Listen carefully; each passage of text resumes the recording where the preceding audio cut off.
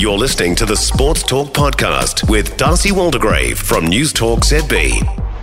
A convincing win for Australia well inside 4 days in the first cricket test against the Black Caps at the Basin Reserve.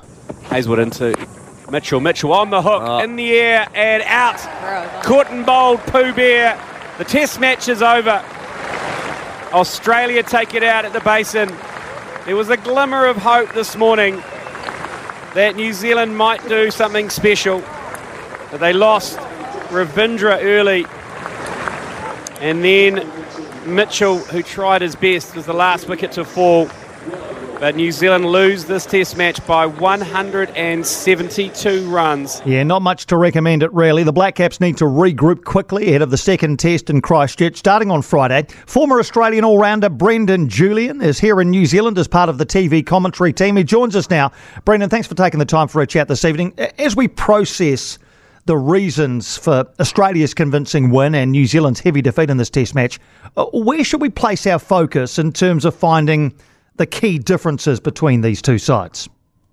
Well, firstly, good to chat to you. And, look, that was a really good test match. I know it finished early and Australia sort of dominated there at the end, but I just got the feeling that it was a bit closer than what the scoreboard says it was. The differences to me were there were moments that New Zealand had chances of getting well ahead of this game, but didn't quite get there and couldn't quite finish it. On day one, they took 4 for 28.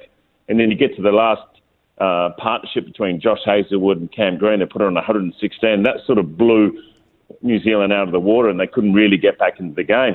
And then basically they got back into the game in the second innings when they bowled Australia out. So, look, I just think the big key difference was, we've got an experienced lineup in the batting and also obviously more the bowling. And Nathan Lyon was, could be the difference there on the spinning pitch.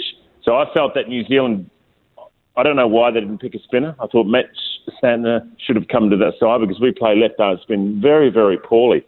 So there was a couple of things there that, one, they didn't jump on the opportunities, and two, I felt they should have played the spinner rather than Kugaline. On the dirtiest green seamer you can think of, would Australia still pick Nathan Lyon? Absolutely. Well, this is a guy that's got over 530 test wickets. He's always going to play. And I think people get caught up thinking you play this spinner on a spinning pitch.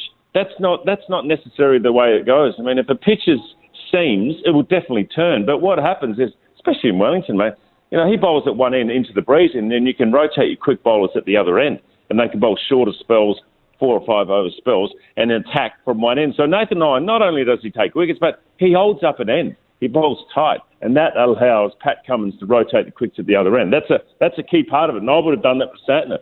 I would have said, mate, you bowl your 30 overs, you go for, let's say 60 runs, and you've done a job for us. And if you get wickets, that's great as well. But I think they missed a trick there. Yeah, and New Zealand almost never play a spinner in Christchurch. They sometimes do in Wellington. They almost never do in Christchurch. Do you think they probably should play Santner in Christchurch? Well, what's the option? I mean, I tell you what's a tough one for the Kiwis in Christchurch is O'Rourke's not playing. Because I thought Will O'Rourke and Matt Henry were two of the best bowlers in that whole test match. So all of a sudden you're missing out on one bowler.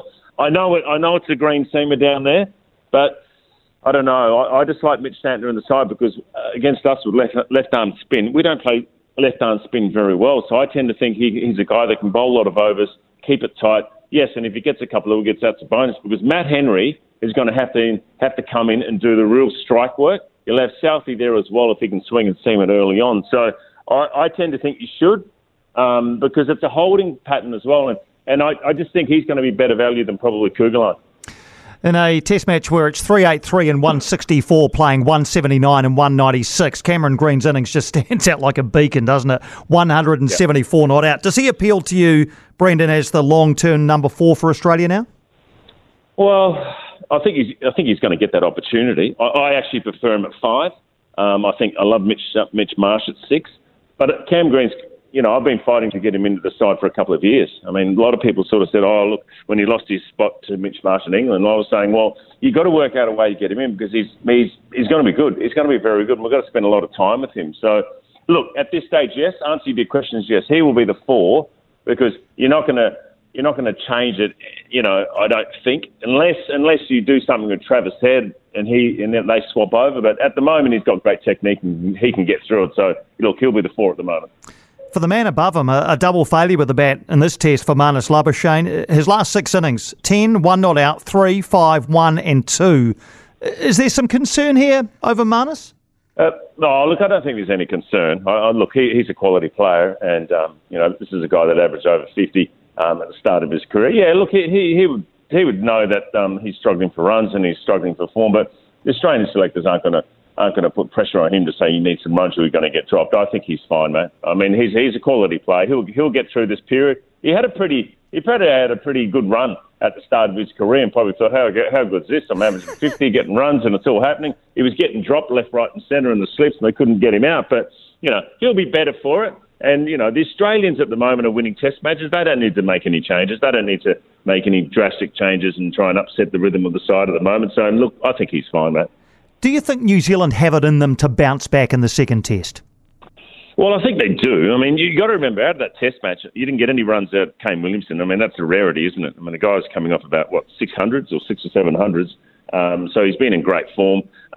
Ratchin is a quality player. That is a guy that will probably, I reckon, could go past Kane Williamson as a type of batsman. He just looks so solid and so organised. So there's 2 guys there. Latham runs up the top, hopefully, for him. So the batting, I think, is pretty good for New Zealand.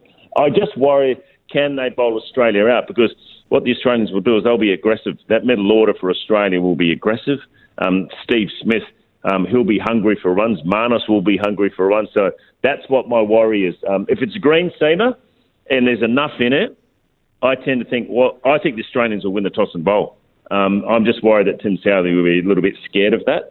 But if there's enough in it and he backs himself, then why not bowl first? That's the only way I think they're going to get in there and win this test match. I doubt that they're going to chase runs, big totals and win this test match. I think they've got to bowl Australia out cheaply, and I reckon they could do that. If they take their catches, and 2, bowl enough on the stumps. I think they bowled first session of play on day 1. They just bowled so wide and too short, and the Aussies got back into it, and then they put it in the right area and took 4 for 28 in that second session. So, yeah, it can be done.